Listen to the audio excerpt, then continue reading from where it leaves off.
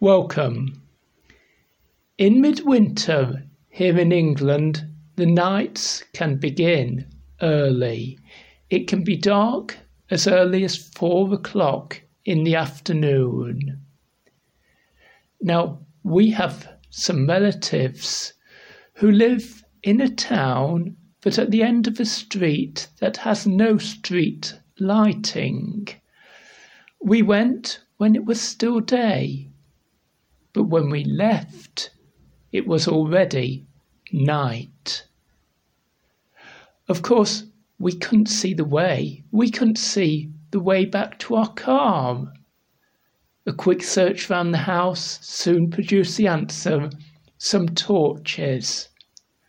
But we didn't put our torches as we left like car headlights looking into the distance. No, we pointed our torches down at our feet. Why was that? Because we needed to see where to walk. We needed to see that we were going along the correct path. We needed to see that there was nothing that we would trip over or fall over as we went.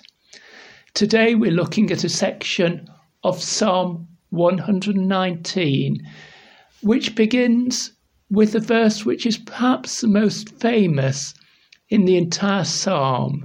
Psalm 119, verse 105 reads, "Thy word, God's word, is a lamp unto my feet and a light unto my path."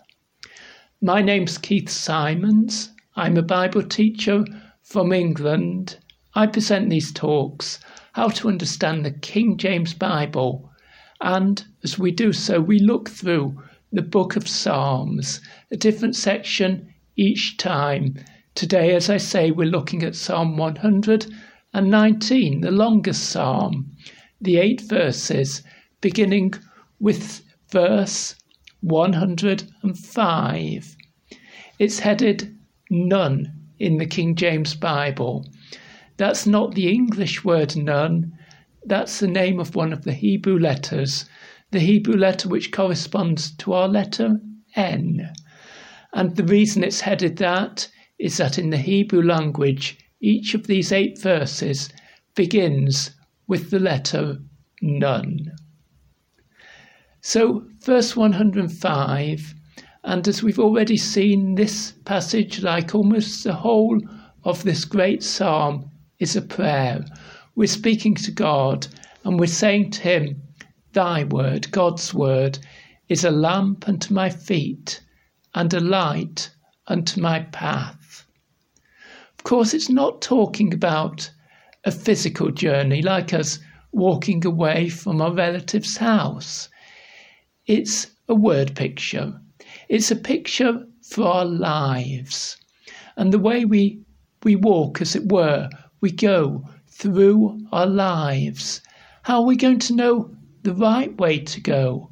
How are we going to stay on that straight and narrow path that Jesus spoke about? How are we going to know that we're not tripping over hazards and we're not falling into unnecessary dangers? How can we stay safe on our journey through life? Well, the author of our psalm has found a guide to it. It is the Word of God, the Word of God which teaches us how to live. And because it's teaching us how God wants us to live, it is like a lamp that shines a way to show us where we should place our feet, or like a light showing us the correct path to go along. So often the Bible speaks of things like the knowledge of God as a lamp or as a light. And light is something wonderful. In the darkness, it's essential. Oh, how dark this world sometimes seems around us. How many dangers and troubles and hazards. The danger of falling away from God, the danger of falling into sin and wrong behaviour, of being tempted to do the wrong things. It seems almost automatic, instinctive, to be selfish, to be greedy, to do the things that God does not approve of, O God, then let me understand your word, that I might truly know what I should do, that I may walk step by step on this journey we call our lives. And as I walk through my life, I might be led and guided by your word, the word that you've given to us in your Bible. Verse 106, the author of our psalm declares, I have sworn, and I will perform it, that I will keep thy righteous judgments. I have sworn. In modern English, the word swear is not a pleasant word. It refers to someone using bad and offensive language. That's obviously not the meaning here, although it derives from the same source. However, if you go to a court, you're required to swear an oath. That's the same word as our sworn here. What it means is you're required to make a serious promise. In England, if I had to be a witness in a court, I would be handed a copy of the Bible and asked to swear before God that I was speaking the truth, the whole truth, and nothing but the truth. Why do the laws of England require me to do that? Well, it's to make it clear to me that if I were to lie in court, I would not just be offending the legal system and the judge, but I would be offending God himself. I am making a promise in court to speak the truth. That's what it means to swear in this passage. I have sworn. I have made a serious promise before God, and I will perform it, says the author of the psalm. I'm not like those people who make promises and don't keep them. No, this matters to me. This is important to me. I'm going to be very, very careful with what I do. I am going to keep thy, God's, righteous judgments. So he's promising to keep God's judgments. Judgments are God's decision, especially God's decision about what is right and wrong. And he declares that he's going to keep God's judgments, obviously obey what God has decided. But keeping in the Bible has more of its simple meaning. If you own something precious, then you keep it safe. And when he says, I will keep God's judgments, it means that I consider them precious. I'm going to keep them close to me. I'm going to keep them because they are precious to me. That's what causes me to obey God's law, that I love God's law. He promises, I will keep thy righteous judgments.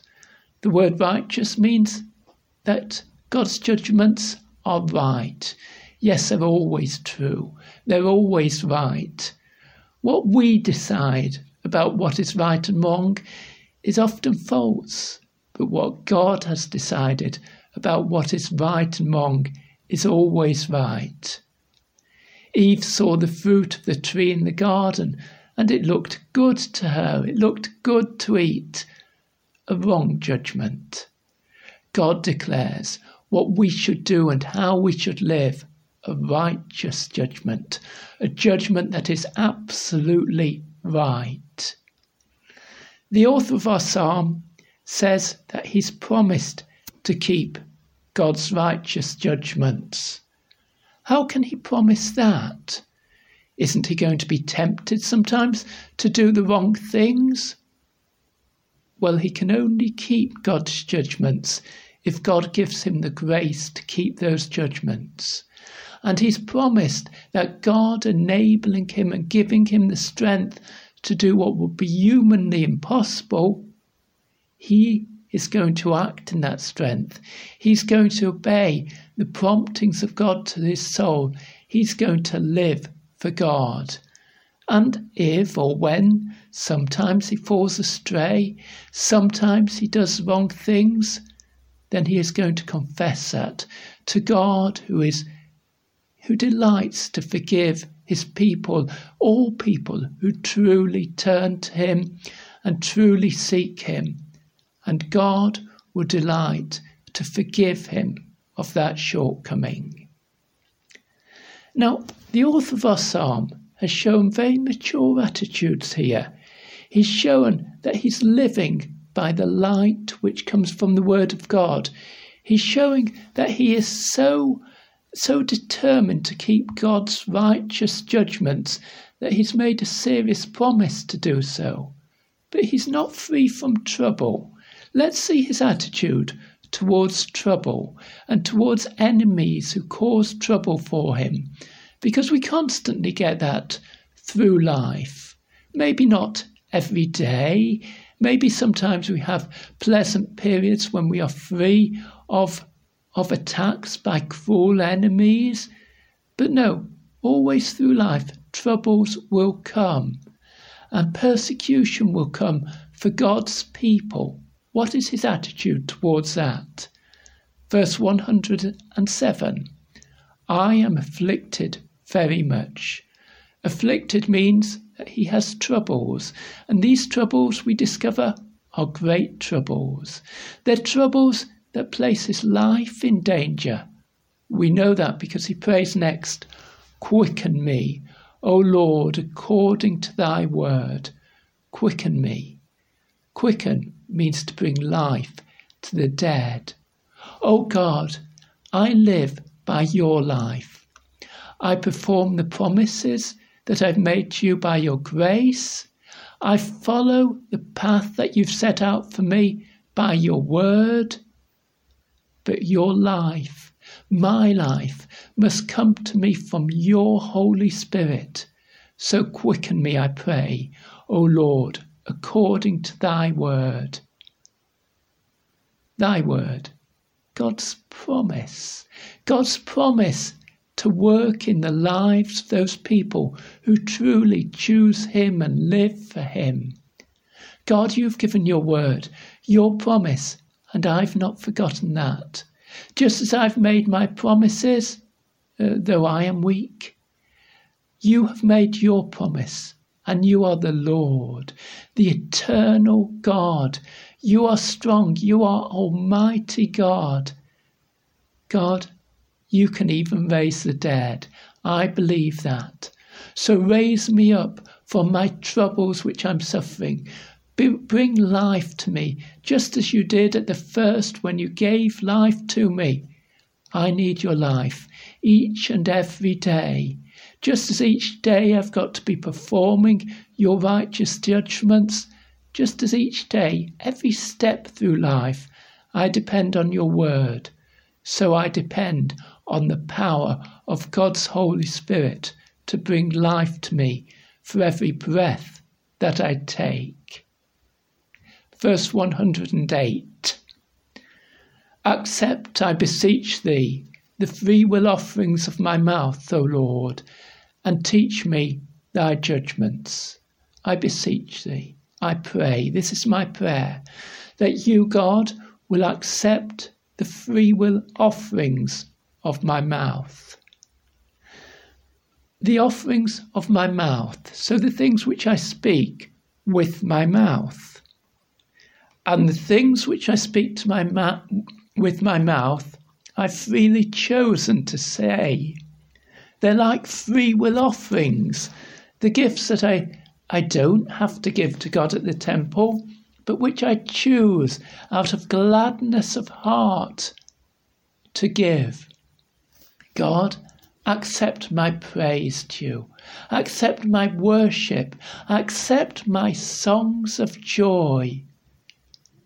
God, accept my promises too, for I have sworn and I will perform it, that I will keep thy righteous judgments. All these things, God, I offer to you as a free will offering. An offering means a gift. They're what I've chosen to say to you, God. And I've chosen in gladness and willingly to say these things to you. I just desire one thing, so that you will help me to do these things. Teach me thy judgments. Oh, I've already promised to keep your judgments, even the ones I haven't yet learnt. I've promised to keep to what you have decided, O God, but I need you to teach me what you've decided so that I can follow it and I can teach it. Verse 109, my soul is continually in my hand. A Hebrew word picture here. His soul means his life, especially his inner life. It's continually in his hand. So it's like something which a man carries in his hand. How easy it is for someone to snatch it away from him. How easily he might drop that thing and lose it. His soul, his life, his inner life, his relationship with God, it's in his hand. It's in his hand in that he feels weak, yet he needs God to work continually, just as a lamp has to continually shine for his feet as he walks. So his soul, here during his life on earth, feels at risk. And if God were not protecting and keeping him, it would be at risk. How can anyone keep up that relationship with God when there are temptations all around, when there are difficulties facing them, when they feel it would be easier to lie and to act dishonestly to get out of their troubles than to speak the truth? Oh, those temptations are constantly there. So he turns to the law of God to help him. My soul is continually in my hand, yet do I not forget thy law. The word law translates the Hebrew word Torah, which really means how God has taught us to live. Yes, I am constantly tempted in this life. And my inner life seems so weak and so dangerous and so much at risk. But I remember, God, how you've taught me that I should live. I dare not forget it. I must be remembering it constantly, just as my troubles are constant. Because as I follow what you've taught me to live, then you will quicken me according to your word. You will work in my life, and my soul, which feels in so much danger, will be safe with you. What is this danger he's been talking about? Verse 110, the wicked have laid a snare for me, yet I erred not from thy precepts. A snare. We still use that word in the English language. A drummer will tell you about his snare drum. It's a drum with wires underneath, and those wires give it its unique sound. A snare in Bible days also meant a sort of wire trap that springs a net. It's a way of catching birds. So we've got a word picture. Just as a person catches a bird, so there is a hidden trap for me. My enemies are trying to trap me by deceit, by things that I can't see. Yet I erred not from thy precepts. Whatever they did that was wrong, however they tried to deceive and to trick and to trap, I have chosen to go God's way.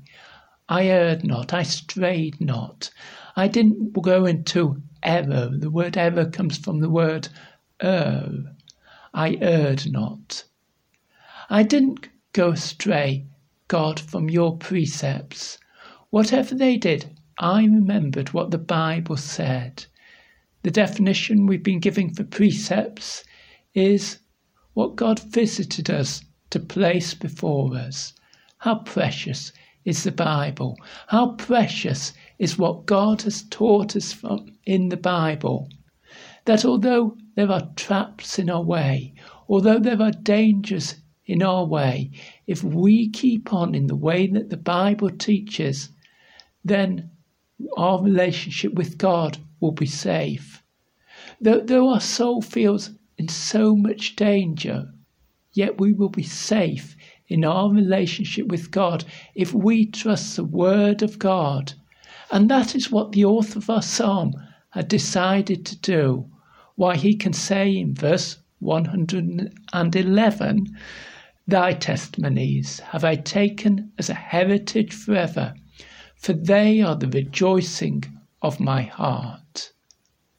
Thy testimonies, the evidence that God has given of his relationship with us. The testimonies in the Old Testament were things like the 10 Commandments written on their tablets of stone and placed in the Ark of the Covenant in the most sacred place of the temple as a witness to God's relationship with Israel. And we in the New Testament can look at the evidence that God has given of Jesus' death and resurrection as evidence of how God is working in our lives too. Thy testimonies, these things, the assurance of salvation, God's work in our lives. These things I take as a heritage forever.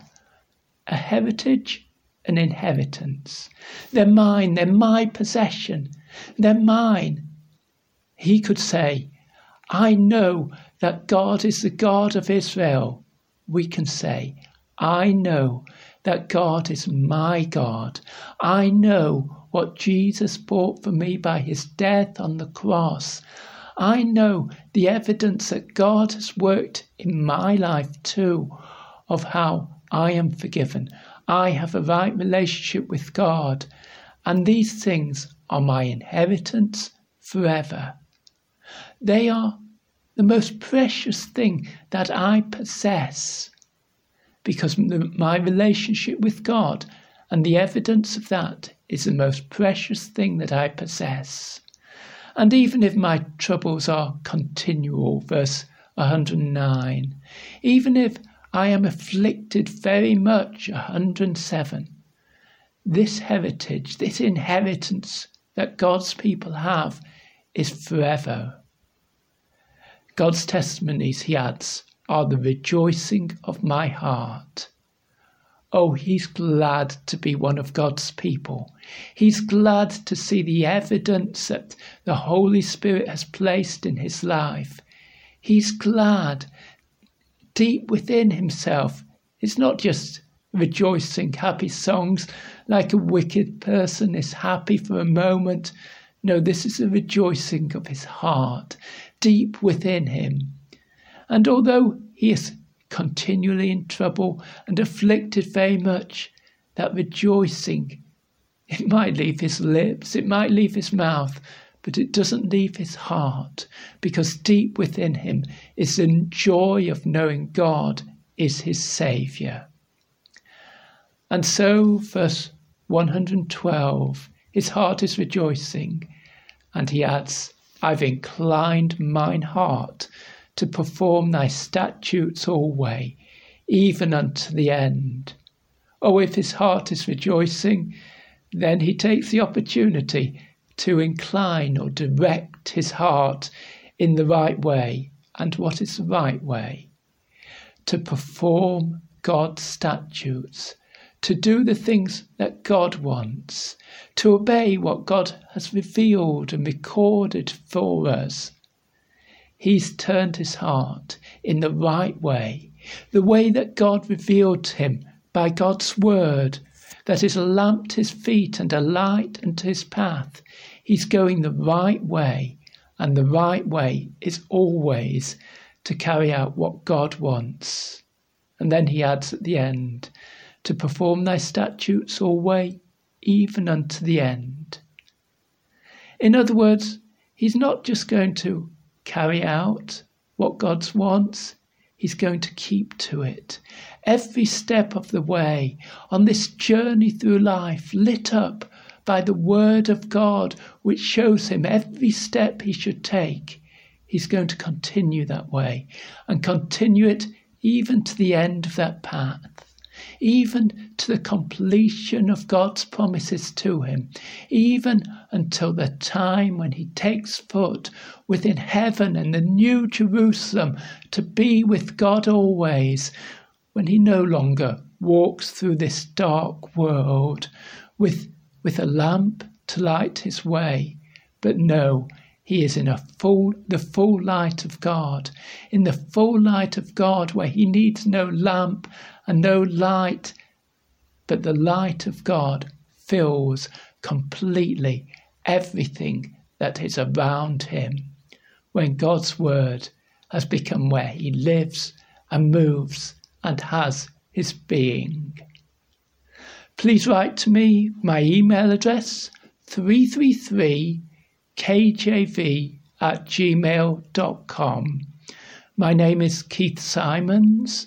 I'd like to know what part of the world you're in, and if you're in the United States, as most of our listeners are, which state you live in.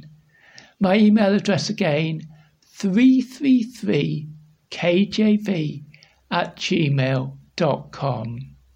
And now let me read you the 8 verses of Psalm 119, beginning with verse 105, the verses that are headed in the King James Bible with the Hebrew letter NUN.